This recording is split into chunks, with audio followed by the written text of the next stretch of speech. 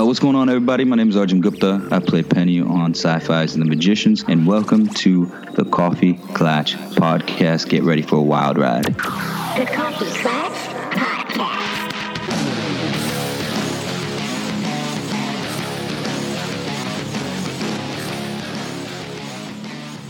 Welcome to the Coffee Klatch Crew, The Magicians episode review. I'm Jason Pistorino. I'm Christina Lomangino. And today we're reviewing episode 4, Be the Penny. Written by David Reed and directed by Shannon Coley, IMDb gave this a 9.2, going all the way up. The synopsis is, as Elliot is hunted, Quentin and Julia discover a powerful secret tied to the history of Brakebills. So personally, I thought this was an amazing, very different episode. I think it's a fun piece of information to share that Shannon Coley, who directed this episode, is the A-camera operator for The Magician Show. This is her directorial debut for The Magicians. She's directed some shorts in the past, including A Family of Ghosts and Hunting Season. But we heard Arjun talk about this in an interview he was on recently with another podcast, Physical Kids Weekly. And he was giving her a lot of credit for the amazing job that she did. I agree with you. I absolutely loved this episode. And it was very different from other episodes. But if you notice, a lot of times, they love to mix it up mid-season. They switch it up, give you a musical episode, or change the anatomy of the episodes broken down. And they do that purposefully. Sarah Gamble and John McNamara actually talked about that. They said they sit down in a room and they look up at the board and they say, how do we do this different? It kind of reminded me of how Mr. Robot often does that in an episode midway through the season. They had their 80s, 90s spinoff in season 2. And this season they had the one-shot, or the seemingly one-shot episode. Yeah. But this even was different than anything The Magicians has done before. And I know some people are talking about it because we don't typically get any episodes primarily from one character's perspective. Going into season 1, you could have said Quentin is sort of our main character. He does some narration throughout the episodes, but we jump around a lot throughout all the characters, seeing what's going on with them. And normally, Penny is the one sort of separated from the rest of the group, and his storyline can become secondary. This time, he was the main point of perspective, and every other character shared those secondary storylines. And we're seeing it mostly through his eyes, which I thought was great. It allows us to see their essence a little bit more clearly, watching their reactions from his perspective, while also, of course, bringing some incredibly funny, dark comedy to it. Penny served as one of your friends watching this show with you, which was pretty cool. You brought up Mr. Robot. In that, we love the fact that they break the fourth wall, and we feel like we're a part of the story. And we're watching on, not just from between a glass, we're actually part of it because he speaks to us. In this case, it's very similar in that it makes you feel that way. It almost felt like, if you could imagine a little bit, if you were watching the show in a full VR and you can actually interact. They can't hear you, they can't see you, just like with Penny. But you can discuss the episode or you can discuss what's going on. Yeah, not only that, fans, book readers, if you go all the way back, characters within the story itself frequently talk about how they don't really know Penny that well. They have trouble getting into his mind and figuring out what's going on with him. I think the same thing goes on the TV show. Maybe it's just me. I always felt like I kind of got Penny the character a little bit more. And if I'm going to say one minor downside, some of the group's reactions to him felt a little over the top at times. I was like, really? You don't know him at all? You have no idea? Come on, guys. But it's true, and this did give us the chance to see things from Penny's point of view, maybe understand him a little bit better, connect to him a little bit better. And I was just wishing the group could have that experience too, bring him in on it. For sure. And our predictions of this episode with the fact that this would be a great comedic opportunity for Penny, because just knowing his personality, I knew he would be hilarious bouncing off of the characters who can't see him or talk to him. Yeah, can you imagine most other characters in the show, if this was them, for instance, if it was Quentin? It would be very, very different. You know, it'd be great in its own way, but it wouldn't be funny like this. Also, this was such a good example. As a podcaster, sure, this episode was difficult. Really difficult trying to get down all the notes because so much was happening. But as a viewer, I've talked before about being a little bit frustrated with quick scenes that cut and jump, and sometimes I feel like in order to try to build tension or drama. This was not like that at all. I was really enjoying it, even though it was moving very quickly through a lot of different storylines, because each one of them did feel important. The action, the drama that was happening did feel real. I wanted to get each group and how they were responding to the Penny situation. And of course, I think I felt what they intended me to, which was this sense of frustration. I was going through it right along with Penny. I can't tell them anything. I can't talk to them. I can't change anything. I have to just watch as it all happens. So amazing job, Sierra Gamble, John McNamara, Shannon Coley. I think the IMDb score is well deserved. Yeah, this for sure was one of my favorite episodes, considering the amount of plot that was given to us and the fact that we found the second key. And all within that, we went on this fun ride with Penny. And all of our characters were still going through their own issues. I mean, if you think about it, Elliot had a pretty hard time this episode, all while still giving the narrative through Penny, which was great. And the thought of killing one of the main characters and pulling it off and still making us enjoy it and actually making Penny, at least in this episode, mean so much more after his death is pretty genius and pretty ballsy.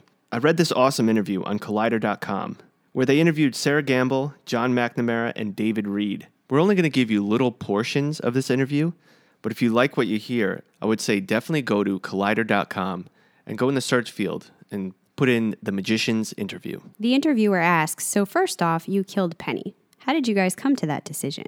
And McNamara, of course, passes it to David Reed, saying he was the one that pitched the idea. And this is cute. David Reed responds that he knows he has a reputation for being a little bloodthirsty, which is partially deserved.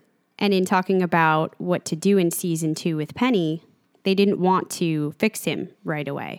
They didn't want it to be too easy. He said it just felt like with all the inventiveness we try to put into the show, having a demon come and suck out and eat his cancer, while funny and gross and fitting with the tone, didn't feel quite satisfying. It didn't feel it was worth all the time we were putting setting up that story.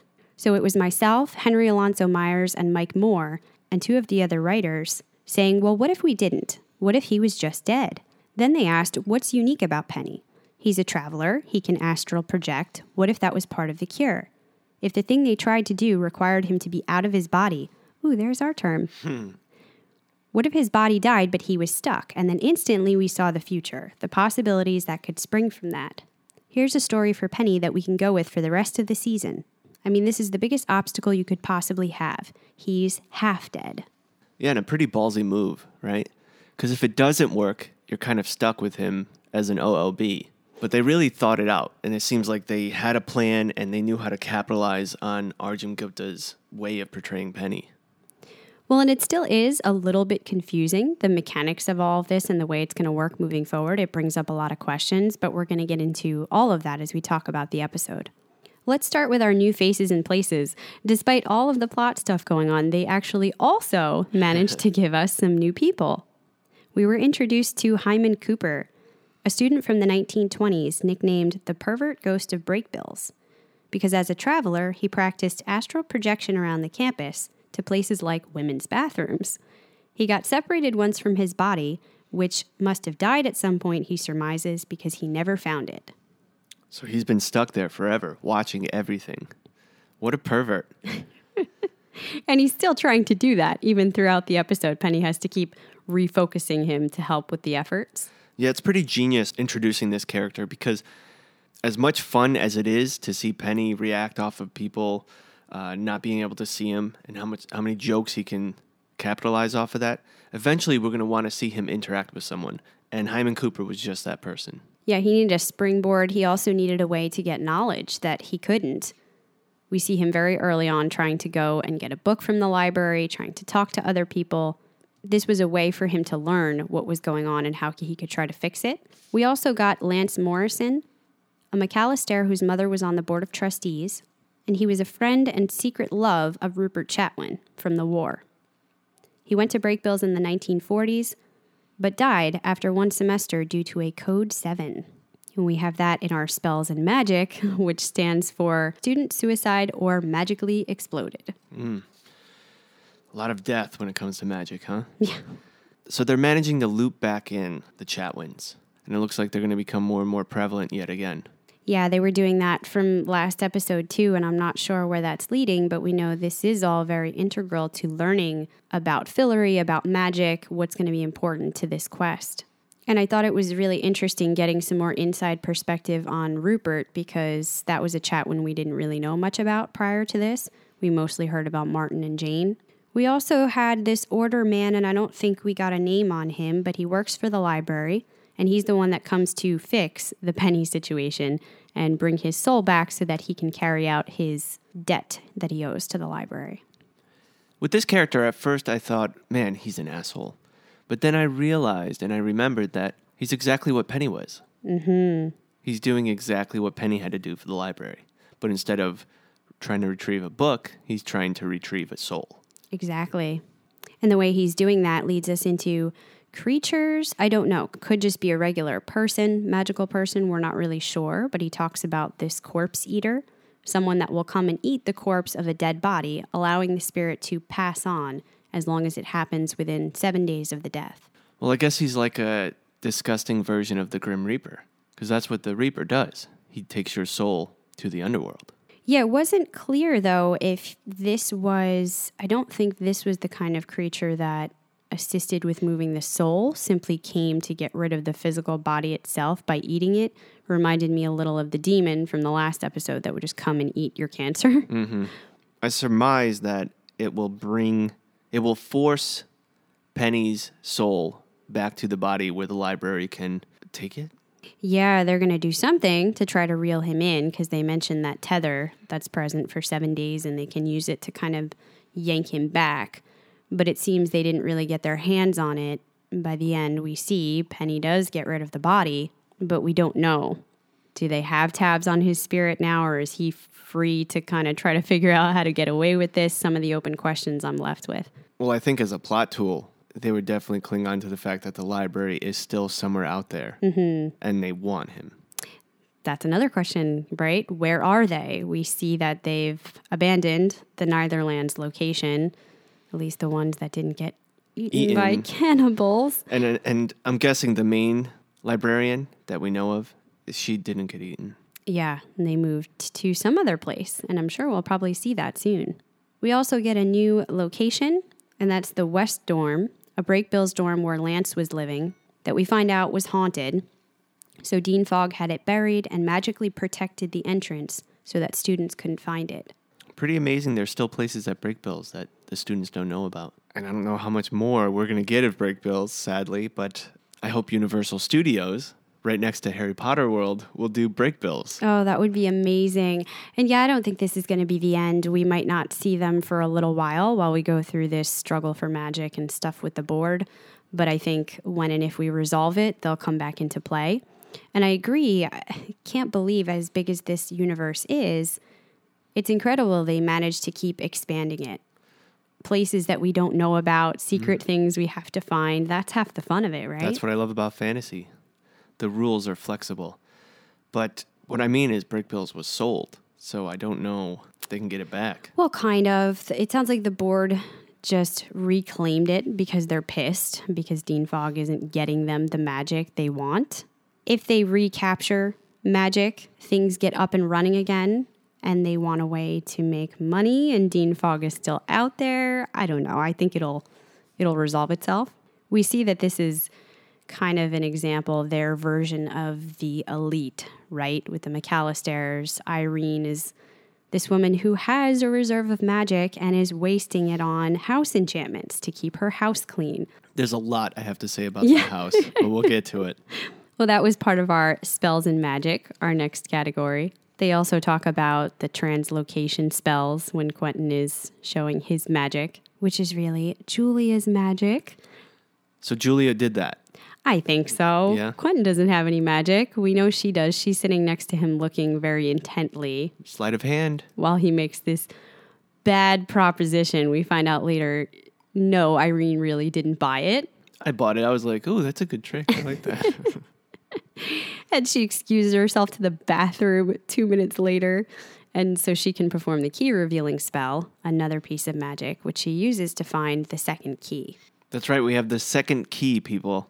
So that's 2 down out of 7. The magicians had this great GIF on Twitter and it has all the keys, and then one's glowing, and then a second one starts glowing. So it's like 2 down. I like that's that. cool. Got me hyped. Yeah, we learn about the second key, which is the truth key. Quentin tells us the story about how the knight's daughter found it in a sentient cave that kept asking her riddles and wouldn't let her in until it deemed her answers worthy. The same cave was later found by Rupert Chatwin, where he took the key and gave it to his friend Lance here on Earth. The key shows things how they truly are. It has the power to reveal things that are hidden. Pretty crazy. So we have a truth key after finding the illusion key. I'm wondering what the third one is. There's got to be some kind of thought behind that. I think there's going to be a great reveal once we start seeing what keys are being unfolded. And I like that. And there's a lot to say about this key, but we'll definitely get into that later. Yeah, I just want to say, I know there's lots of theories. We've been tracking it ourselves. We're making a little chart of the keys, where they were found, by whom, who seems to be the person unlocking each one, which is a little bit tricky. What kind of magic it possesses. You had talked about last episode that you thought each might have its own specific brand of magic, and it seems that they do. You've also been saying for a while that you thought it would be a specific character each time that has to figure out how to unlock it and make it work. That seems to be unfolding right now. Yep, and that you thought they would go to specific doors and open certain things. So you seem to be pretty close with a lot of those predictions. All right, that was a lot. Let's jump into our plot, which opens up in the physical cottage, where out of body, Penny stands watching over the group. We're #OOB.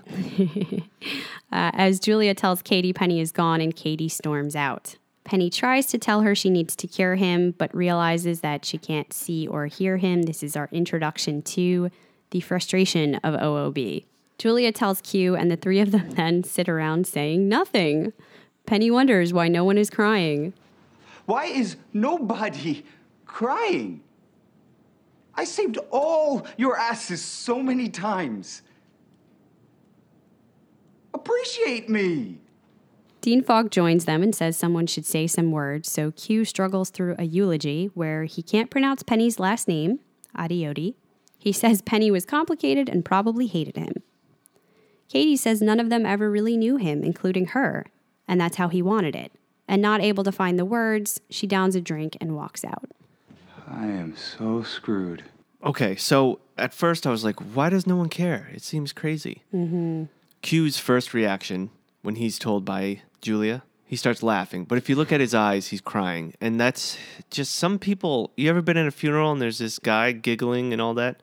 Your body has this reaction, and you're either laughing or you're crying or you start acting like a child. Sometimes I do that. I do stupid things like I'll tap my brother's like right shoulder and then go to his left during a funeral just because like I can't deal with the emotions. So I think he's just so overwhelmed, and it's kind of like... That I could understand, but see, I didn't get that from him. I didn't get that he was really struggling to process it. It was more like it was awkward for him. He didn't know what to say. He still has this feeling Penny probably hated him. But I always felt, if amongst anybody, maybe other than Katie, that they did have a connection. It was weird. In the beginning, they did go at it a lot and kind of hated each other. But I thought they had come to a bit of an understanding and that Quentin would be a little more broken up about it. Yeah, I think they were pretty close comparatively. And we know that Penny was kind of aloof, right, as a character. But he did have bonds and he did help, like he said. He saved all their asses. Exactly. So let's break this down. There's a lot of emotion going on with these characters. They have a lot on their shoulders. And they are dealing with it in their own ways.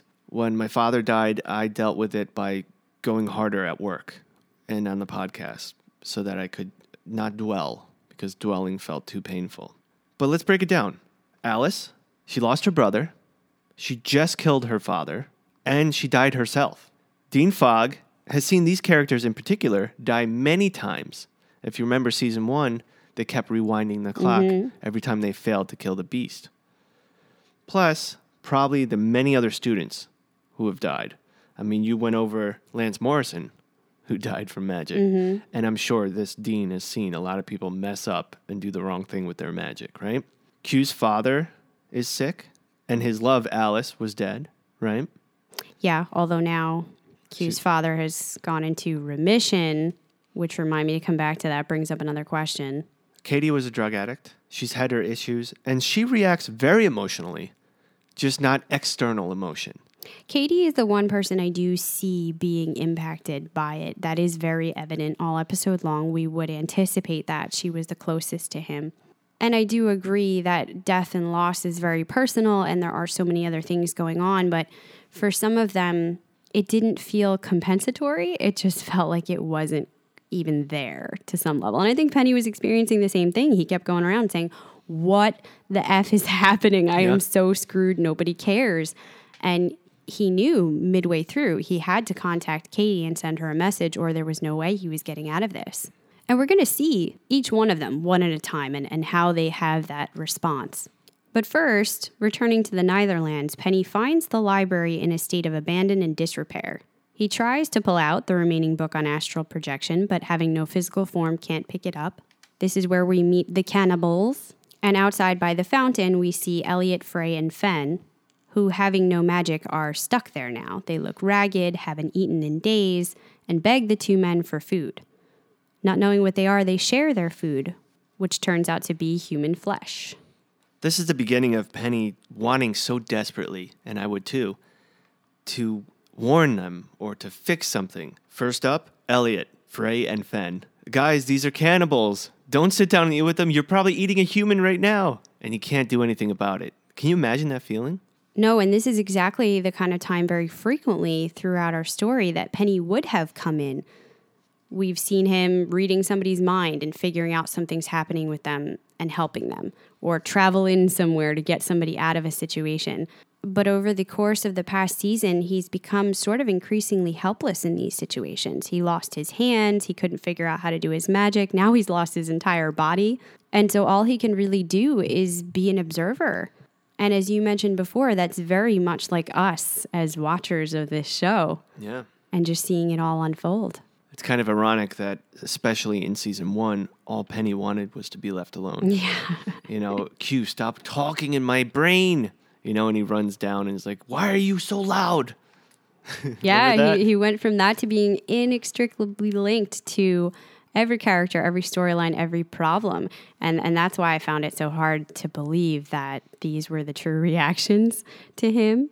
And it's funny, we see his shock at that too. We go back to the physical cottage, and Alice is wondering how you can never know you cared about someone so much until they're gone. And this is the first mistaken supposition. We have a few of those because for a second, Penny thinks she's talking about him. His face was priceless. He's like, yeah, there we go. All right, someone loves me. Until he realizes she means her dad. This is such a fun play, and I keep saying that, but it's true. He's hoping for people to mourn them. You ever think about when I die, if I could see my own funeral, who would be there? What are they going to say? Yeah. Well, imagine they're just like, I didn't know him very well. I think he hated me. And actually, Arjun spoke to Variety about this episode, and they asked him which character's reaction to learning about Penny's death was your favorite. This is interesting. He says Margot's reaction is quite epic. Anytime that Penny and Margot get to interact is always fun. They're such dynamic characters together, and I think they're a really fun combo, but everyone's reaction is quite true to form. Quite true to form. What do you think he means by that? Oh, I guess he is saying the opposite of me. He really thinks that it matches both the character and the relationship that they had together.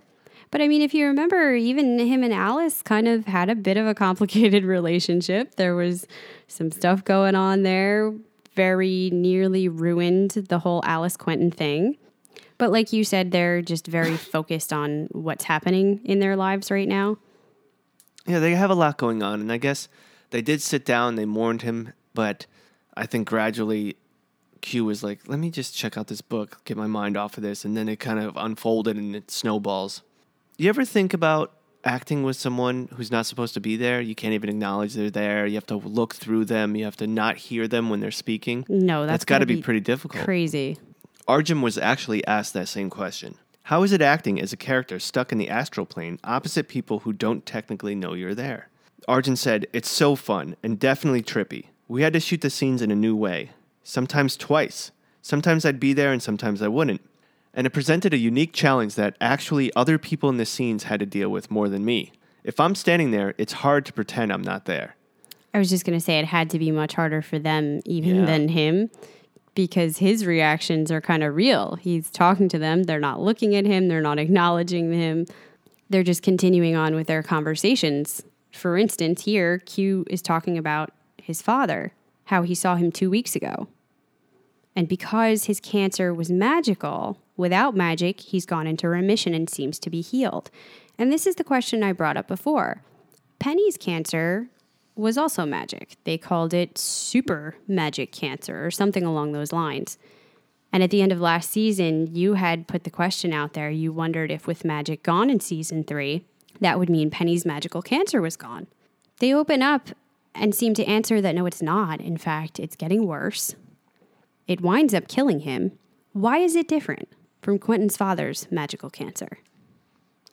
Well, there's something about magic we still don't know. Thinking about the fact that creatures still have magic, fairies still have magic, I guess they're creatures.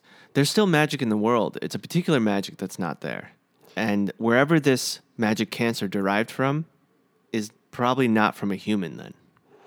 Okay, so you think it's the cancer itself and not going back to Penny himself and kind of these comments we had earlier on about Penny being a magical creature or something other than a human who practices magic. Yeah, I forgot about that scene.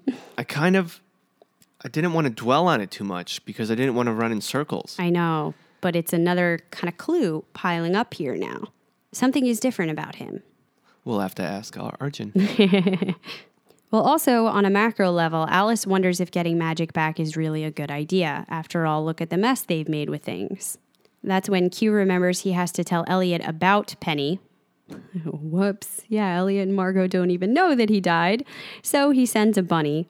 That's another thing where the writers were really able to just make this interesting because some of the characters know, some of them don't. Elliot has no idea. Margot has no idea. Not only that, we found out, because I forgot to bring this up, sorry. This isn't in order. We found out where the key took Elliot. You said probably the Netherlands, right? And I thought maybe it could be on the boat because it's illusion magic. Yeah, you had wondered, was he Or just an hiding island. still on the boat? But why the Netherlands? I think because it's kind of like a central station for magic. And I know it's a little harder to grasp on TV than it was in the books because they talked about it at length. But it does feel kind of like a massive train station where all roads, all worlds converge. It was laid out very much like a map. Confusing, super confusing. There were hundreds of fountains, and each fountain led to a different magical world. Now, there were other ways to get to those worlds, but they were more difficult and hidden. The number one way most people got there was by going through the fountains, and so you had to go through the Netherlands. This is what made it such a scary thought when we saw the world disintegrating that could be the Netherlands. Because then what happens? Do your main front doors to all of these magical worlds just kind of close up? And I think with it malfunctioning, if you were trying to get somewhere, it'd probably be easy to just get spit out there, right? I like that answer. Sorry, I just totally threw you off. So please. No, it's a good thing to Push talk on. about. But I was going to say this was another great humor part because Penny follows the bunny to the muntjac, falls onto the deck. I love the fact that Penny had no idea about the bunnies yet. So he's like, why? What the fuck is Q doing? Whispering to a Yep. bunny. It's like, I got to check this out. And then he comes in and one of the many great lines he had, when did you get the cool boat? I miss all the cool shit. Yeah. Yeah, and he sees Tick telling Margot they could put into Broken Harbor instead, but Margot says if they sail anywhere other than White Spire, the Fairy Queen will stop them. So this problem continues. Tick finds the messenger bunny. Continues to be hilarious. Penny's dead. Sorry. That was great. I love that. That's never going to get old. Oh my God, and Tick, was he not already? Just Oh, terrible. This is where we get the reaction from Margot to his death, where she says, I guess I always thought we were going to bang someday. which leads to another funny line from Penny. And let's not forget Benedict saying, I thought we were best friends. That was so And random. he's like, well. Did he really? But that was so Margot. Like her reaction to it, she's got a lot going on as well. And she's very saddened by it. But that's a Margot type reaction, right? Yeah, and I kind of agreed. I mean, he's got this great relationship going on with Katie, but I did always wonder if there would be a brief thing between them. Well, Margot and Elliot seem to have fun with many people. So she probably thought, yeah, maybe one of these days I'll feel It'll be it. Penny. Yeah. But let's talk about his real relationship because, in all seriousness, Katie is not dealing with this well. Back at the cottage, Penny sees her ransacking the room for drugs. And I think that's kind of where you see for the first time exactly how hard it's hitting her. And knowing that he can't do anything to help, Penny says his goodbye. Again, another helpless moment. He just has to watch her do that. That's got to be the hardest one. Yeah, put yourself in his shoes. Imagine someone you truly love, family member, boyfriend or girlfriend, best friend, doing that to themselves. You're watching them, you're right there, but you can't say or do anything about it. Mm-hmm. Not only that, she would have been in real serious trouble. And again, I want to reiterate that Penny, in the beginning, would not want to deal with this, not his problem. But as we saw in season 2, he's actually the one that would be there to help, that would be there to stop Katie from doing that. And now he can't do that. Well, he really cares about her. And not only that, she would have been in real serious trouble. If not for in the other room, we see that Todd walks up to Julia. His eyes roll back in his head. He delivers another one of these messages. Help her now, you're the only one who can. He points towards Katie's door. We see this green light from overhead, just like when she got the message from the old woman. Yeah, you have to say that, but in the voice that they did. I don't know that I can. So let's talk about this. Second time we've seen this character, and it's only to Julia. First time was... the woman saying, you're missing the signs. I thought you'd be further along. We're going to have to push you. So that's something we really have to remember. And this time they're actually lending a hand. You got to get up. She's about to die. You have to help her. You're the only one who has magic. That's right. So, that being said, who is that? Well, we made our guess. I don't think I've changed my mind since then. Yeah. Persephone. Okay, but yeah, there's no one else, right? There can't be anyone else. I've heard some other speculation, like we talked about on other podcasts, but I think some of them have come to that idea as well, that this kind of falls the best in line. And it seems they don't just want her to follow the signs. They want her to follow her magic and to use it and figure out why she still has it. And she does here. She uses more magic than we even knew she had up until this point. Well, I guess that's kind of pushing her, right? They said, we're going to have to push you. Mm-hmm. Huh. Yeah. And we see this often in shows and movies. Emotion will help get whatever magic is inside them, right? Absolutely. She's terrified. She rushes into the room. Katie's unconscious. She looks like she's dying. She's overdosed. And she uses some kind of spell to revive her. It almost looked like magic CPR. Yeah, overdosed on heroin. You know, up until that point, I forgot she was an ex-drug addict. I forgot. Yeah, because she really kind of turned that around at that one point, and we haven't seen any indications of it since then. So if you were asking if anyone cared that Penny died, well, there's your answer. No, she didn't have a speech for him. Instead, she downed the alcohol and bounced from that room. Yeah, self-destruction. I was saying it. I do see it in her for sure. I know that she is the most emotionally responsive to it, but I would have expected that because they had grown very close. It's a little weird. They don't talk about it after that. The scene we get later, Julia just kind of says like, "Oh, Katie's recovering in the infirmary." This is a major thing. Is somebody going to talk to her about, how close she came, that she was clearly hit so hard by it. She does have a conversation with Alice later on, but I want to talk about that when we get there because that was a little weird. The end of this scene is where we're introduced to our new character, another student that walks in and questions Penny, "You can see me?" From the first words that Hyman says, he's enjoying this whole thing. It's like watching a movie for him. And I'm sure he's seen a lot of students come in and out since the 1920s. So maybe at this point he's just numb to it, right? It's just a movie. It really is. He's not anticipating anyone will be able to see him too. We find out his name is Hyman Cooper, a student that was nicknamed the pervert ghost of Brakebills. We talked about him losing his body and never finding it. He says, you can't cast a locator spell without actual hands. And Penny explains to Hyman they're not ghosts. You know you're not a ghost, right? Well, I'm not. You were on the astral plane when you died. So was I. Our minds were traveling. Now they have no place to go back to. Look, ghosts have some unresolved shit in this world, so they relive their death over and over. Are you doing that? People can see ghosts. Ghosts can touch things. I know, because I've been touched by a ghost, Hyman, and it wasn't great. We can't do that. And this begins the start of their conversation back and forth. What is it like to be whatever it is they are now? I love this scene because, one, it breaks down for us, the viewer, the difference between an OOB and a ghost. But also, it right away cuts it at the head, the question we were all inevitably going to have.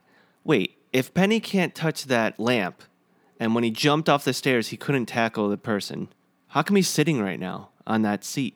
Okay, Professor, then how come I can sit in a chair? Why am I not just falling forever? I don't know. I don't make the rules. Mate, your ass just knows. Look, didn't you figure all this shit out 100 years ago when you died? Well, and that there will be a way to kind of do that if you learn, because we will have this amazing back and forth.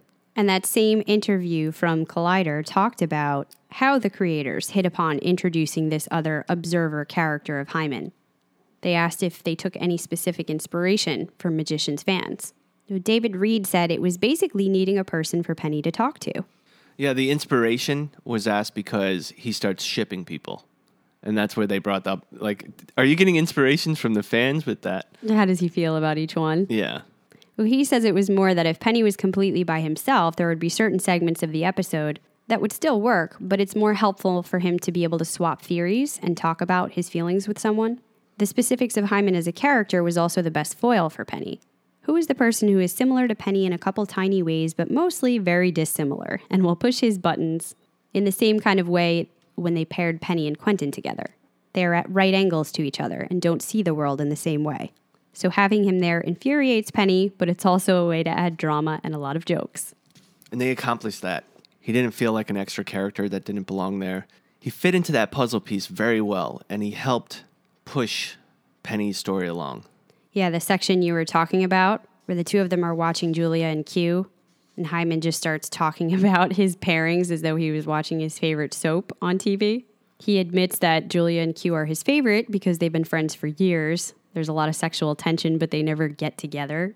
He shipped Penny and Katie. Alice is okay, but a bit of a Mrs. Grundy. Josh is his idol because he's a magician. That's a word that's going to live on forever. That's going to be a very- t-shirt, I guarantee you. Yeah. But particularly, Quentin is the outsider, led into the inner sanctum of knowledge. I think it's important that we break down what magician means. So magician... No. Oh, okay, We're just sorry. going to stick to the important things. Particularly the fact that while they're watching this, Quentin is doing his narrating of the story of the second key we mentioned. In this cave that Rupert visited, which is the same from the first Fillory book, The World in the Walls. I like that they keep referring back to that. He found it while being chased by a belligerent cassowary. Which I love that it's a minor detail thrown in there. You could easily overlook it. But you could just picture this scene. If you don't know what a cassowary is, they're large, flightless birds. They look kind of like an ostrich that are native to New Guinea. But anyways, Rupert found a mountain of treasure and only took one key to bring back to his friend, and that's what links us to Lance later on. And also gives Q the idea that if the story is real, the key has to be here and they can find it. We're off on our next adventure. You know, we've said many times in the past that the hero was supposed to be Q, or we were led to believe that in the beginning of season 1, and it more often than not is not Q, right? But it seems like with both of these keys, he's so essential in getting them that he almost, you could say, at least this season, that he kind of is the hero. Well, I think I'm going to have to respectfully disagree there. Yeah, that's been Q's struggle all along, and he kind of lays that out for us, that he realized at some point he's not. And really, there kind of is no hero of the story, that it is a different kind of story than the one in fairy tales. But I think the role he's kind of finding here in season 3 is the person that discovers the knowledge and kicks it off. He's a bit like a narrator. Well, he's really the narrator. Yeah. Think about it. He's the one with the book. He's the one that's reading it out loud. Yeah, you're right. And that's, so I was mistaking the that's narrator. where his solid contribution comes in, though, because he loved Fillory from a young age more than anyone ever could. He knows these books back and front. He knows right away that's from The World in the Walls, and Rupert Chatwin found that. So that is essential to discovering the things that they need to find, and then you sort of have the next characters picking up from there. So Julia's the one with magic. She can uncover the secrets. Elliot kind of seems to be the one that keeps finding out what the keys are for, and I think that's making him look and maybe be a little bit of the hero here. He has to escape the danger and kind of go on these quests that have a little bit of peril. Yeah, you've changed my mind. You're right. I was mistaking the narrator, the starting point, as the hero. Basically, what I was trying to say is like he's the one that's figuring out what to do. Mm-hmm. But you're right. Ever since it's been Elliot, this time it was Julia. So you're right. That's a good role for him, though. I kind of like that. I agree. Well, and as you said, that kind of leads us to the information, because the two of them go to Dean Fogg's office, of course, as Penny and Hyman follow, and they tell Dean Fogg about the 7 keys from the story that they think will unlock magic and their theory on Rupert. Fogg tells them about Lance Morrison, how he went to Brakebills, and gives them the student records so they can find more. Well, we were wondering when that whole encounter with the dean and that woman who was part of the board, right? We were wondering when that would come back into play. And it definitely does here, because if we didn't see that scene, we'd be like, who's this woman? We'd have nothing to connect to it. They'd be like, why did they just pull this random person? It seems less random because we are introduced to her. They're related. In episode 1. Somehow, yeah. Next, we have the scene in the infirmary with the library man. He questions Katie about Penny's death and if it was tragic. That made me wonder, what if it was? Does something different happen? Is the process different? But he moves right on to the fact that Penny signed a contract guaranteeing his services in this life and beyond, and explains the way this works with the tether to his body for 7 days that can pull him back in. He also mentions he thinks it's likely Penny is in the process of becoming a vengeful spirit. Yeah, what does that mean? And so I suppose if you don't kind of go through this process the way you're supposed to, have your body disposed of somehow, here they want to use a corpse eater, and then allow your spirit to pass on to the next phase, whatever that means, we're not really sure yet. I know that for practicality purposes, once it does that, Penny would go to the library. But is there something that kind of happens? Because most normal people would then go to the underworld, where we found Julia. The other thing is that sounds different from a ghost, too. They described a ghost before, that they have unfinished business and they kind of hang around in this purgatory, reliving their experiences. But this feels like something that gets trapped and is solely bent upon vengeance. And later we're going to see that kind of is what tips Alice off. And she gets very almost personally defensive for Penny. If anything, we just can't let that happen. I know what that's like to be transformed into something else, and anything is better than that. Even the group mentions next at the physical cottage that while the ghost children at the Plover House couldn't be saved, Penny could because of this tether, and they should do it. But Katie's the only one who is wondering if there's a way to bring him back. She says Julia has some magic still, and she doesn't trust the library. Maybe there's something that they can do. So thinking she's the only person that can help, Penny tells Hyman he needs to talk to her. And this is where we start to get our ghost-like, and I mean Ghost the movie, training for Penny. Remember last episode I said pushing the pencil? It was very reminiscent. It was crazy. You got some good predictions this season. And Hyman tells him when he first got stuck here, he tried to push things, and that didn't work. But then he tried being the thing. So he instructs him to focus on a penny and try to be it, pour himself into the shape and inhabit it. And after several failed attempts, Penny finally manages to go into the coin and move it. This makes him wonder why he shouldn't project himself into his own body. But Hyman says if you go back into your corpse, you'll just be dead. Ooh, so another scary rule. Once the physical body passes, you got to keep the soul separate. You can't try going back in there or you're just gone. It's really scary. But still, Penny thinks he needs something bigger, something that can talk. And Hyman warns him controlling things with brains is much harder. Which makes sense if you think about it. Yeah, and it also leads him to his next, big idea. He goes into Todd's bedroom and finds the Margolem in the closet. Creepy, huh? I forgot about that. Yeah, I kind of forgot that they had created this living clay figure of Margot. And Todd has apparently been keeping it stored in his closet. He says, I dress her up and pretend she respects me, which is hilarious. And Penny does manage to project into her, but he stumbles out in front of the others and is only able to groan and roll his eyes, which causes Quentin to freak out and start beating the golem with a stick. So many funny parts in this episode. That could have been scary and weird, and they managed to make it funny. We saw that in the preview, and I was like, wait, why is Margot there? And why does she have 2 eyes? And now it makes sense. They were so fast with that scene, you couldn't really break down what was going on. Man, Q kind of overreacted to that, though, huh? He just went at it. Well, it looked possessed, which essentially it was. It's just possessed by someone that we know is not a bad guy, Penny. Penny should have practiced that a little bit before he just walked right out in front of everyone. Practiced it and maybe learned to just write so it could come down and just start writing, I'm Penny, you know? Yes. But it wouldn't have been as epic as what happens in the end of this episode. Because let's not forget, it's about the keys. We also get the scene on the Muntjac where Margot is wondering if Elliot will ever come back because the bunny she sent was returned and she's worried that he could be dead. You had mentioned a couple episodes ago that she has been becoming increasingly sort of anxious and on edge. She's alone in this, trying to figure out how to run the kingdom, go up against this fairy queen. And now Elliot just disappears. She doesn't know what's going on. Yeah, she's what Penny was last season. But still, within all that, she still has the funny comments. Elliot and Penny are probably dead and blowing each other in heaven. Yes. And she still manages to draw on this reserve of strength that she has. She's done being pushed around. She wants to come up with a plan and finish it. Now, when I get back, I'm gonna fix this. Benedict, you're gonna round up the guards, Tick.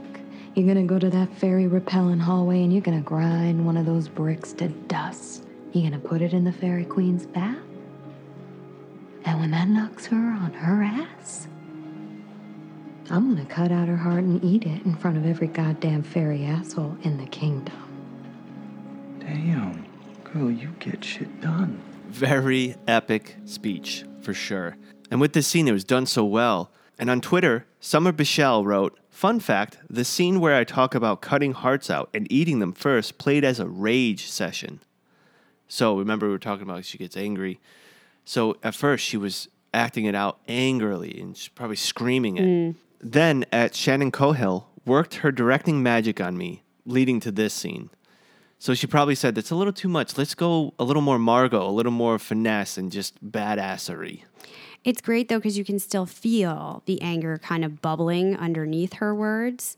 And I wonder if this will happen. You have to think it's going to play out differently, but what's going to be the result if she goes after the fairy queen? Yeah, I mean, it's really good to think about, and it's like, hell yeah, let's do that. But let's not forget, the fairy queen has her eye. She's always seeing knows. and hearing her saying that. Well, no, the eye she doesn't have anymore. Oh, that's right. Thank I forgot. Goodness. But she told Margot that's not the only way I can watch you. She's watching. So, I mean, and Margot knows that. I'm not sure what her plan is, but it's making me a little bit nervous for her health and safety next time. Well, back in Dean Fogg's office, the group tells him they found Lance's records. They realize the key must still be here somewhere. And that's when Dean Fogg tells him that Lance was living in the West Storm, this building that was buried. With magic gone, they should be able to find the entrance, no problem. But in our little aside, Hyman tells Penny he's scared because ghosts can hurt them. And Penny realizes that means they can also see him. And he thinks now this is his next opportunity. He follows as Quentin and Julia explore the West Storm until a door opens to reveal a room with the lights on that looks pristine, where they find Lance Morrison sitting at the desk and try to question him about the key. Penny tries unsuccessfully to address Lance too and have him tell Quentin and Julia he is there, but that doesn't work, and they all watch as Rupert comes in and gives the key to Lance. So this is really cool. We're kind of seeing this repeating scene from the past, what does happen with ghosts. Rupert says he brought the key from Fillory, and it shows things as they truly are. Lance takes it, has a realization, and kisses Rupert. But then a man we realize is Lance's father comes in and chastises Lance, saying he sullied the McAllister name. He blasts Lance with magic, chokes him to death, and puts the key in his pocket. You know, one thing I noticed, and Penny noticed as well, a lot of people have father problems. Oh my goodness. He says don't blame the key for your perversions. Well, back then, 1920s. Yeah. I'm assuming, right? Or, 1920s is the death of It was somewhere around that time. Well, back then, being gay was a big deal. It was a problem. Lance is forced to go through this loop over and over again, which is That's horrible. horrible. His Yeah. own father. Which is crazy. They say that ghosts stay there because they have unfinished business. But how can you finish business if you're going through the same loop? The same Yeah. thing happens over and over again. And do you even know that that's happening? You know, you just keep Yeah. kind of reacting the same way. And this kind of backfires in a way because Q and Julia aren't able to really get anything out of that. Even when Penny starts forcing himself on the father, they just think, oh, we broke the cycle. We broke the record. We got to get out of here. Yeah, when he's first talking to Lance, they think Lance is ignoring them. You know, they don't realize what's going on there. And then when the father sees him, they start to kind of attack each other. And Quentin and Julia think this is their opportunity to run, which is Yeah. probably what I would do too. Again, managed to make it a little funny. You know, tell him Penny's here. That's not a real name, you know. But I like the fact that they're able to get Penny involved in a way that's more than just watching. Like he's actually interfacing with something between the two worlds or the two parallels, right? Even though it doesn't work, it breaks that line for us as watchers, but also gives enough information for Q and Julia to push forward. Yeah, well, exactly right. Because now they're trying to puzzle out what they just saw. They go back to Fogg's office. They're talking about the fact that Lance was a McAllister. They're one of the oldest magical families in America. So by process of deduction, Lance's father would have known how powerful that key was, and he would have kept it. And he has to be dead by now. So where is that key? Dean Fogg says Irene, Lance's relative, has been calling every day looking for a lead on magic. If they give her something she really wants, they can get into her house and get access to it. And what she really wants is to find out how to get magic back. And I hear say that someone here still has magic. Mm-hmm. We have this brief scene in between, but it's one of your favorite people, Jason. Alice and Katie go to see Harriet, who warns them not to trust the library or the corpse eater. They should burn Penny's body. We get another comment from Alice here. She thinks that Penny could be stuck there for an eternity, turning into a ghost or worse. She keeps pushing this. Earlier, she said that it can take decades for a spirit to become malevolent, and that's why they should go with the corpse eater. And it got me thinking, where are these statements coming from? Yeah. You know, it didn't feel like it was because she had this great relationship with Penny. She cares about him. So I wondered, is this resenting a bit of what happened to her when she was turned into a Niffin and she doesn't want to see that happen again? Is it clouding her judgment? You know, it kind of keeps seeming to be only Katie who's saying, well, what's best for him? You know, what would Penny want in this situation? And Harriet says that anything's better than being a slave for 1 billion years to the people that killed him. And as it is now the 7th day, Penny is desperate for a plan. He needs to get the key to reveal himself to Katie, or he realizes, based on what's going on, he's going to be burned or handed to the library. This is when Hyman tells him that Elliot already found a key. So we see how this came to be. In the Netherlands, Elliot runs back to Fen and Frey, realizing that the men that fed them are cannibals, and they need to find a way out. So seeing there are keyholes in the library door, Elliot makes a plan to escape. He's going to use the key to make shadow bat illusion magic, scare the cannibals, and get to the door. But instead, the key produces an image of Elliot's father. Number 2, daddy issues. Yes, and another funny scene. But we find out later that Elliot still managed to use him to get away. Boy, did Which he is pretty ever. hilarious. Also have some in-house family stuff going on because while this is happening, Frey is pressing Elliot for lying to her about the key. I kept thinking through all this. I thought Frey would be more powerful. She was trained by the fairies, right? Mm-hmm. But she's really just an onlooker at this point. And she seems to be totally dwelling on this relationship with her father that she doesn't care about. Earlier on, it's why isn't he fighting? I thought he would step up to the plate with these guys. And then you lied about the key. I thought we were taking it for taxes. It doesn't feel like her mind's focused on the mission the Fairy Queen gave her. It's more like she's trying to figure out this person that's supposed to be her parent. So I don't know, that it could be a good thing, finding the human element of Frey, or maybe she is just after info about the key. That's yet to be seen. Well, we have just a few more scenes left. First, Dean Fogg takes Quentin and Julia to Irene's house. We see those magical house enchantments, and Irene explains she has a reserve of energy that her father built up for decades, since a blackout happened when he was younger, and that scared him. You know, we had heard our magicians talking about the fact that they don't think Mayakovsky is the only one who saved up magical energy when he made his batteries. And I don't think she has just a little bit of it. I think if she feels comfortable to run the most mundane things all day long, like cleaning the house, she's pretty confident she has enough to last her a while. Making drinks, everything. I mean, this house is as if magic never left. Either that or she's an idiot, and it doesn't seem like she is. So, you know, how much more of it is out there? How many people have done this? And really, how many good things could we be putting that to use for? It's very frustrating. And this is where Quentin puts on his little performance that we find out later doesn't convince anyone. And Julia goes and performs that spell, lighting the piece of paper on fire to reveal where the key is. She brings the fire to the library where Penny wills her to find it before the sun sets. But he leaves before seeing that she discovers it inside of a box. Was this Julia's magic of her own that we see is stronger than we realized, or was it the magical current flowing through Irene's house? Yeah, I was wondering that. I was thinking, oh, does she have more magic right now because she can pull off of this current? Mm-hmm. But remembering that she just saved Katie's life with magic, I think it's just that her magic is growing stronger. She's just finding pushing it. herself. Yeah, for sure. And I think that's more interesting, if you ask me. Absolutely. And also, kind of the question of the day, what are those fairies doing that are watching on behind her? And we had a few Clatchers comment on that. At Forbidden Faith wrote, so I don't think her father stores magic. Maybe he fairy napped some fairies and tethered them to the house. That would mean endless amount, wouldn't it? Well, I guess if you can tap into it like that. Yeah. And Melly wrote back, interesting theory. I'm guessing it would take very powerful magic to kidnap those witty fairies. Maybe at CKC Podcast have some ideas. And then Forbidden wrote back, or maybe they lost a deal. You know how the queen is all about deals. Laughed my ass off.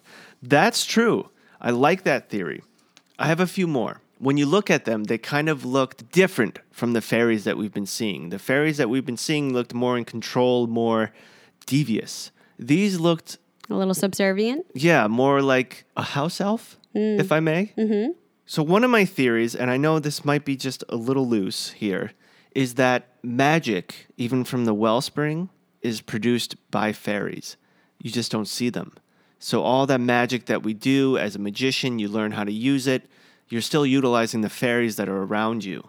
So maybe they have been all this time, without us knowing, as humans, as human magicians, they're the slaves, for lack of a better word, to our magic. Yeah, well, we said it felt like they had a reason they were trying to bring it back and overseeing this, even though it didn't seem they needed it for their own purposes. It was still important to them, and that's why they're so involved in human affairs. And when we wondered what all these spells were that they were doing, other people said maybe the fairy realm's broken. I think you even brought up, what if they're trying to repair the wellspring? Right. Using all of those spells. Yeah, but this particular theory that I'm saying right now would be the opposite. They don't want it back. Because if they're slaves to the magic.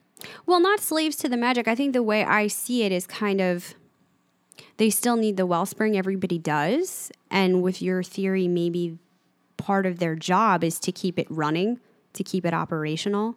But it's sort of like how we said earlier with the gods, where they need humans to come in and intervene and help with their problems. It seems like the fairies do as well. So I was wondering, did the queen send these two there to watch this mission the same way she's watching Margot on her part of the mission?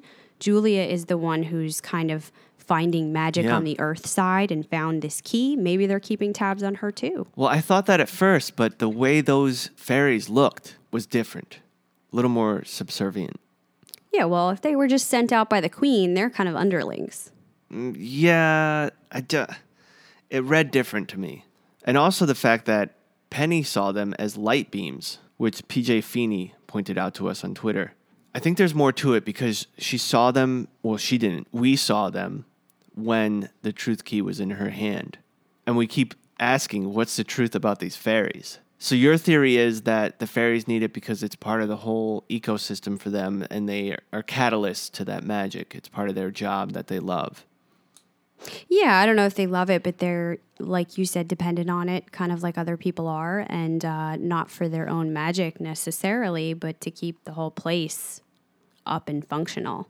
And as much as they hate it for that, it's always been a rule that Fillory needs humans, right? And even with Ember and Umber gone, it kind of seems like that's still a thing. So she wants to grudgingly make that work. If that's going to still be in play, she wants to make the best human rulers and fix the wellspring, and, why not? I guess we have no fucking clue. That's what we're saying. Well, I don't think anybody does right now. That's why it's so fun to speculate on. Send in your fairy theories. Yeah, well, they're all interesting. It would make more sense why the Fairy Queen is such a bitch if it's the fact that they are kind of slaves to it. Maybe it's nothing to do with magic. Maybe they are slaves to that woman's house. And it has nothing to do with magic. The whole theory, the overarching theory that we're Some going into. people have said that, slaves to Irene's house, but... It's not as interesting. And if that's the I case. find that a little hard. The fairies are very powerful. And how did this woman manage to do that? And does nobody else know? I don't know. It's possible. Well, when you say you try to trap the magic and save it, is that euphemism for Trap a fairy. Trap a fairy. Mm-hmm. Yeah. Maybe her father was super powerful. He's the one that did it. Let's think about what fairies mean in other storylines. Peter Pan, the only people with magic, or the only things with magic, is the fairies. They could fly if they get fairy dust. They have to use stuff from the fairies in order to have magic. That coincides with needing the fairies. The thing is, for me, I guess what I'm kind of grading against is you're putting them at the top of the food chain for magical creatures. There's a lot of other magical creatures within these worlds, and we see that with Magic On, they all still operate on that. They're all still inherently magical. Not top of the food chain, but something that is a catalyst for our magic. Not top of the food chain, because they're more like slaves then, at least the way we saw them in the house. Well, you can still be high up. We saw Ember and Umber were gods of this world. Yeah. They created it, and yet they were still inextricably bound to it. You could say slaves to it, in a way. All right. So, yeah, I don't think we're going to come up with a good answer for that. Melly, I hope that was good enough for you. That's the best we have, and maybe we're right. Maybe we're wrong. That's the beauty of this show. Let's move on to this scene where Katie gets ready to burn Penny's body, wishing he was there to tell them what he wanted. Alice admits she barely knew Penny, but knows what it's like to be trapped and totally lose control of yourself. I don't know where he was from. I don't know about his family. I don't know how he found magic. But I know what it's like to be trapped. And to totally lose control of yourself in your life. But in the underworld, he still gets to be Penny. She wants to relieve Katie of the burden of responsibility. But Penny, not wanting to go to the underworld, wills himself to be the candle, knocking the flame over and lighting his corpse on fire. See, this is what I don't understand. Alice is saying, at least in the underworld, he still gets to be Penny. But if you have the corpse eater come, he's not going to the underworld. No, he's going to the library. Yeah. So what is she talking about? And she keeps saying that about the underworld. I don't know. It's very weird. There must be something we missed. Or, look, I don't trust Alice at this point. That's what I'm saying. Let's be honest. It's not about that. She's got her own line of thinking going on here, and it's not adding up. It's not conducive to what our crew is going through and what their goals are. That's very evident. And it was scary, though, because Katie is so weak at this point, and Alice really is the only one to pull her aside and try to talk to her. She might have listened to her, if not for Penny saying, I got to take this into my own hands here. This is my fate for the rest of eternity, you know? And good on him that he was able to get into that candle. It was a pretty epic moment. And we go to our final scene where Julia tells Quentin that holding the key was uncomfortable, like she wasn't really herself. What do you think that means? It's supposed to reveal the truth about somebody, and yet it made her have this weird feeling about herself. Well, I can tell you, based off of the way I grew up, and, you know, you watch TV, you see magazines, like, you learn what is supposed to be cool and what's supposed to be accepted in life. And we all put on a facade in life. When we're at work, we're a little bit different. When we're with our friends, we're a little bit different. Family, a little bit different, right? Church, a little bit different. So we all put on this facade to let the world see what we think they want us to see or want them to see. And then when you do that long enough, you're kind of lying to yourself who you are, right? And you think that's what Julia's been doing? I think she's getting uncomfortable because she holds it and she can't hide from the real person she is or from the reality of what's going on in her life. Look, she's been touched by God in a bad way. Yeah, we know she hasn't really wanted to think about that. There's someone, or Persephone or someone who's engulfed in her life. That means there's something about Julia we don't know yet. There's something that makes her a big deal that we have yet to figure out. And holding the key of truth would be showing it to her, even if it's not visually. And I think it makes her uncomfortable. I think part of that has got to be her power, because we do see she's not really coming to terms very well with the fact that she has this magic. She probably has a lot more than she's letting herself know. We see that progressing in this episode. And whoever this is that's following her, kind of wanting her to step up to that, and she's not. And it makes me think about Alice and how long she denied her real power, would never let herself experience that. And the moment she had with Quentin where she finally let it go and that tree grew. And I think there was a lot of things like that going on with Alice prior to her turning into a Niffin. And that's part of what made that experience so difficult. She would never let herself realize that. And then as a Niffin, that was everything. She had all the power in the world and couldn't control it. And so now later, she's stuck in this very weird place where she doesn't know how to reconcile those things. So I wonder if there's a little bit of a parallel storyline happening here with Julia and where that's going to go next as she starts to discover her own magic. Also importantly, Quentin says he checked the book and it unlocked chapter 3.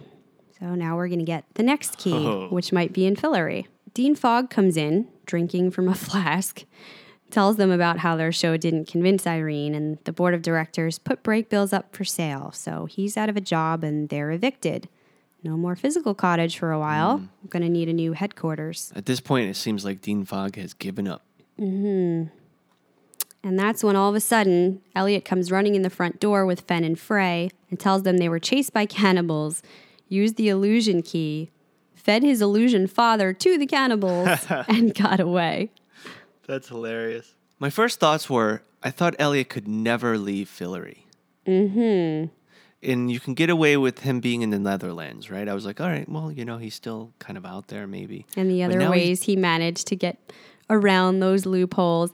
Yeah, I don't know. Is it just with everything that's going on right now, nobody's keeping track? There's no more Ember and Umber. Yeah, I wonder. Magic's dying. But now he has two characters that only know Fillory. This is going to be... They're so out of place immediately. It's hysterical. And if he lets them loose in the city or in the world, the real world, what the hell is going to happen to them? They're going to be so overwhelmed. And Fen is only just starting to get back to herself a little bit. I don't think he's letting Frey very far out of his sight, though. So Quentin and Julia show Elliot that they found a truth key. He picks it up and once holding it can see Penny. But that's where our episode ends. Oh my God, brilliant ending. In a lot of the interviews, it was discussed about this ending and how awesome it was. It was definitely done on purpose. It was a cliffhanger, but not one that pisses you off. It was actually perfect. It gave you just enough to go, what? And then mid-sentence, gone. And it's so like Elliot to just walk in and be like, oh, hey, what's up, Penny? Well, first, he doesn't know Penny's dead. Remember? I know. He doesn't know. And he's like, he's not working. Oh, hey, Penny. He just figures he's sitting there, Perfect way to end the episode. Yet again, it's Elliot. Yeah. That actually manages the reveal, the thing to the key, whatever the magic is. He's the one that does it. Yeah, and he doesn't feel uncomfortable when he holds that key. And I think it's because Elliot never shied away from himself and who he really is. That was never his issue. Oh, well, he did for the longest time, but that he had a huge turnaround. I mean, we talked about that, right? Season 1, break bills, Elliot. Yeah. All he was doing was running and hiding this country farm life we found out about that he was young, that he ran away from and tried to adopt this new persona. But really all he was doing was hiding and numbing out and getting drunk and trying not to face himself. But once he came to Fillory and became a king, he stepped up and he addressed all of those things. And yes, I think now, out of everyone, he's one of the most comfortable, even if there's still things that he has to deal with. Now he's able to just look at them and deal with them like he did with his father in the illusion magic. Yeah, I guess I was so enamored with the Elliot we know now that I forgot. He's so changed. That's twice you made me feel dumb this episode. No, because it's a great point to bring up because you do kind of forget. Yeah. You know, how different things were. And I think he's one of those biggest examples of somebody who's stepped into that role. Yeah. And he lived actually it. felt very confident when he was holding that key. He was like, no, nothing's happening. Yeah. Him and Margot, I would say. Yeah. We didn't expect them, right, to be the two. And that's why they are high king and high queen, right? Right. They didn't really believe in Fillory, and it was always Quentin and all his nonsense about these books and king and queen. But it's like it was meant to be them. For sure. You know, and Quentin had a really hard time coming to grips with that. But the Quentin and Julia show seems to belong mostly here on Earth. So I'm excited to see once the rest of the group finds out next episode. Me too. What's going on through Elliot. And very clever of Penny to pick up on the fact that he's the hidden thing. And that key would help result in them finding him. Hey, by the way, where's Josh?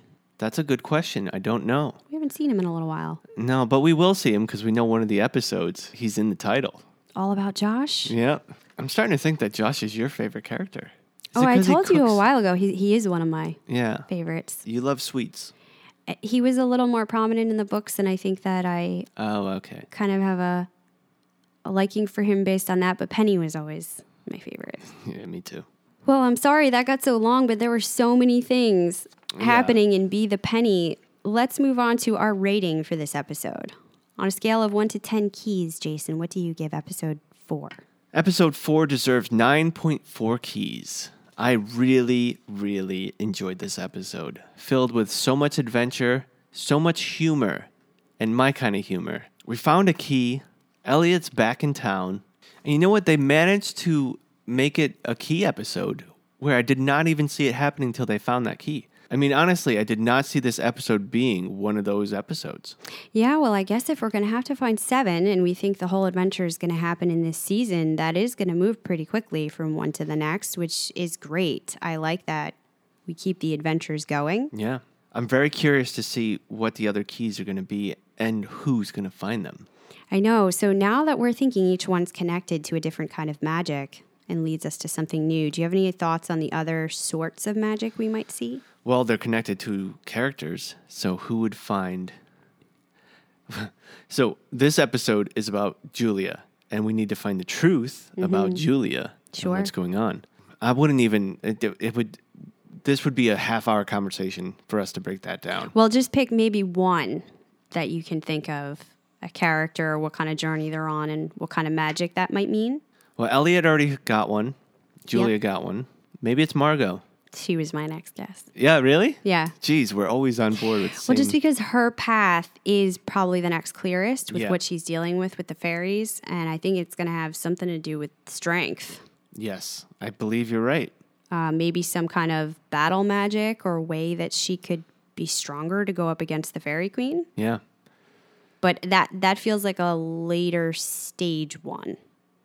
I think we'll get a different character next for something not as big end game. Yeah.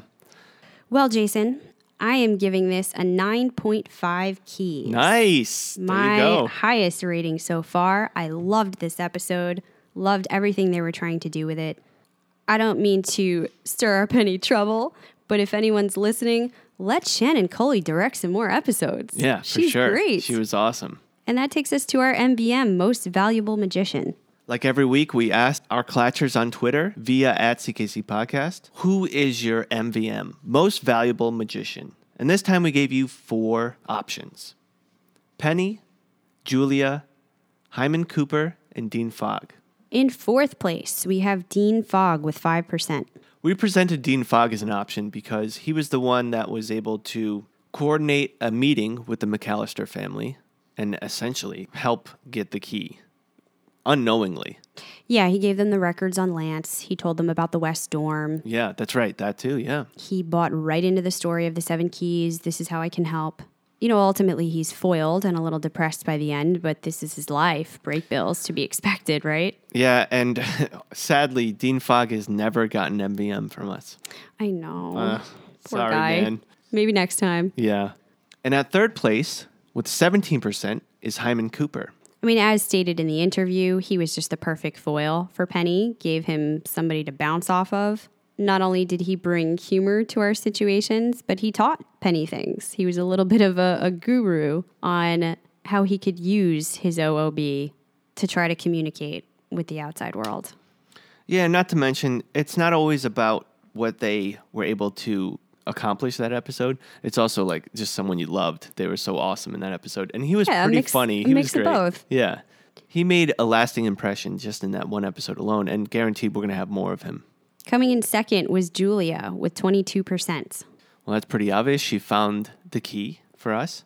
Using her magic, she also saved Katie. She was a major catalyst in this episode. Absolutely. And coming in at first place with 56%, I'm surprised it was that low, Penny.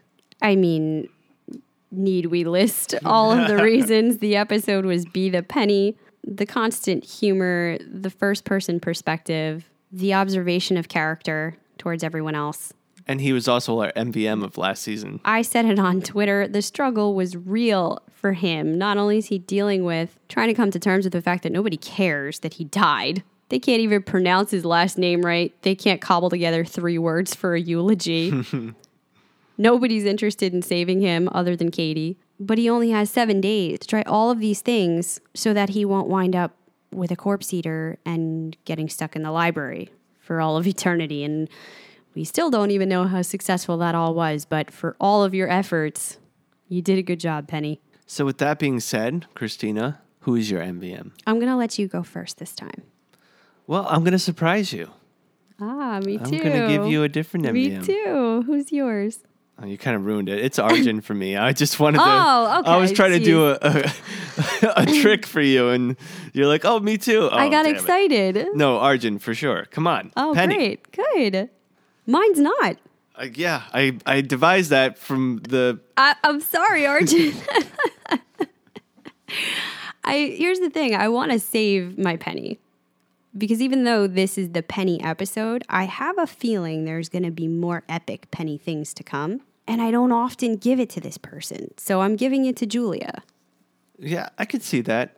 Okay. I don't think I give her enough credit. And sometimes she doesn't deserve it. But here, as you said, she managed to do a lot this episode. And mainly for that moment where she was holding the key, I think she's coming to the realization herself as well that there's more going on and maybe she hasn't totally acknowledged it and she's going to need to do so. I think this journey is becoming interesting with her, and I haven't felt that way about Julia in a while. So that's good to see. I like that. And from our poll, we also had some comments. At PJ Feeney wrote, "This was one of the more balanced episodes for MVM. You can make an argument for Penny, who's hilarious, Julia, who saves Katie and finds the key, Quentin, who discovers where to go for the next key and provides the distractions, and Hyman, who teaches Penny how to move items." Yeah, agreed, man. Or a strong case for Elliot, who saves his family with illusion magic and casually lets the entire group know Penny is still around, and Margot for the cunning plan. Yeah, I mean, part of me really wanted to give it to Elliot for those reasons, but I've been giving it to Elliot a lot. And the love was spread around this time, for sure. And Melly wrote, "Julia keeps a cool head. She saves Katie. She's proactive in the key quest and manages to find the key. Although, wasn't it a bit too easy to find? That woman must have noticed Q isn't the one with the magic." Yeah, I think she did, and we learned that at the end when she says the board didn't buy it. I wondered, too, about her finding the key so easily, but I think they were trying to show that she did have to use some complicated magic on that spell that she did with the piece of paper, and that's what revealed it to her. Without that, maybe it would have been impossible to find. And so, yeah, Julia kind of stepping up to her magic a bit more. Now, will she be tipped off to that? If the fairies are there kind of enslaved to Irene, they might tell her. This might come to something. And finally, on to Clatcher's comments. We've gone over a lot of them, but we have one left by PJ Feeney. The long overdue Penny-centric episode reaffirmed why we all love Arjun Gupta. Moreover, the irony of an episode all about Penny where no one could see him was so great, and in line with how generally ignored Penny has been throughout the show's history. Amen. We agree with all that. And remember, if you want to be part of this poll, it's free, it's fun. Just sign up on Twitter if you don't have it already, and find @CKC Podcast. Follow us there, and you'll see us for every poll we ever put up. And while we're talking about our Clatchers, I just want to give a quick shout out to Sir Apricot and Hill7322 for giving us awesome reviews on iTunes Podcast. Keep those coming. We love those. And remember, if we reach 100, we're going to have another drawing for free CKC gear. Yeah, where are we at now? I think it's 40. Yeah. Get those numbers up, guys. We only have 9 more episodes to do it. And speaking of free gear, I want to thank Hazel for becoming the newest Patreon member. Thank you for joining the CKC crew. You have bonus episodes waiting for you, well over 24 hours worth. And we will be doing a drawing for this month pretty soon for the new Clatcher members for some free CKC gear. And as always, every month, if you're a Patreon member, you get in another drawing. And Hazel, you'll be in next month's because you just joined for February. And if you haven't joined yet and you really like what we're doing, check out our website, coffeeclatchcrew.com.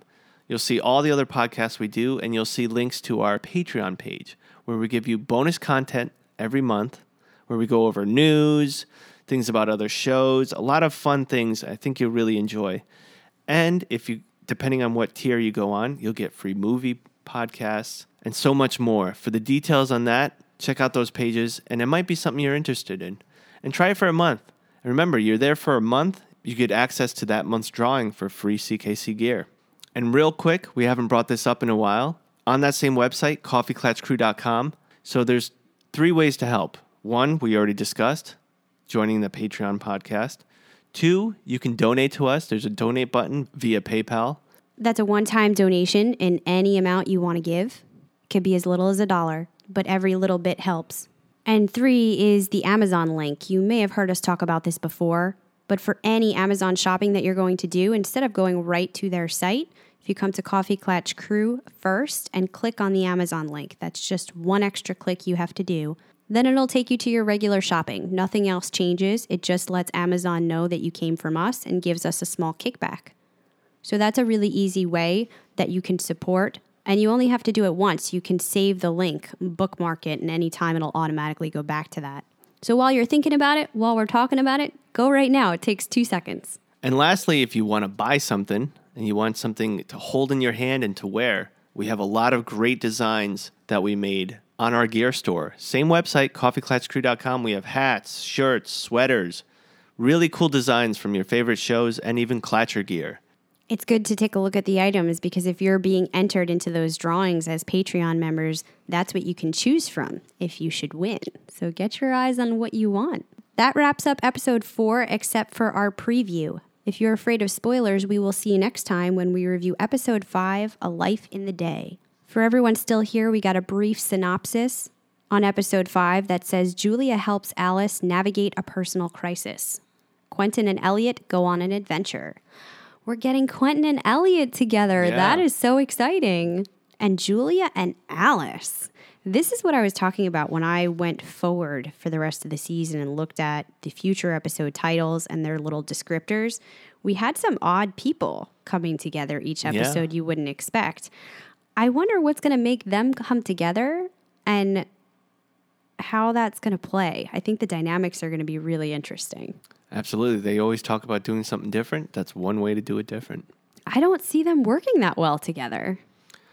It's because you have no imagination. You think this is going to go well? Well, I hope so. And what do you think the personal crisis is going to be? Is it going to be Julia and trying to figure out what's going on with her magic and the signs she's getting? Maybe. Oh, reading it this way, it seems like it's Alice that's having the personal crisis. Another creature after her? We know she has demons in there that we don't know what's going on, so it might even be her crisis with being with the group or doing what she needs to do by herself. Yeah. Which she's been in this whole time, but it might come to a head. Who knows? We were just saying there's parallels there between them and the kind of struggles they've been having. So maybe they find a shared bond over that. So that wraps up this episode.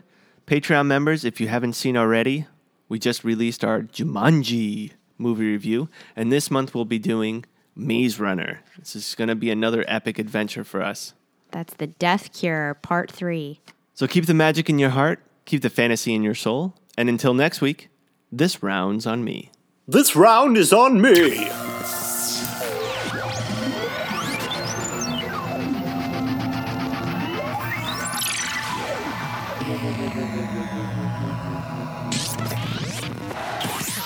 Please hang up and try again.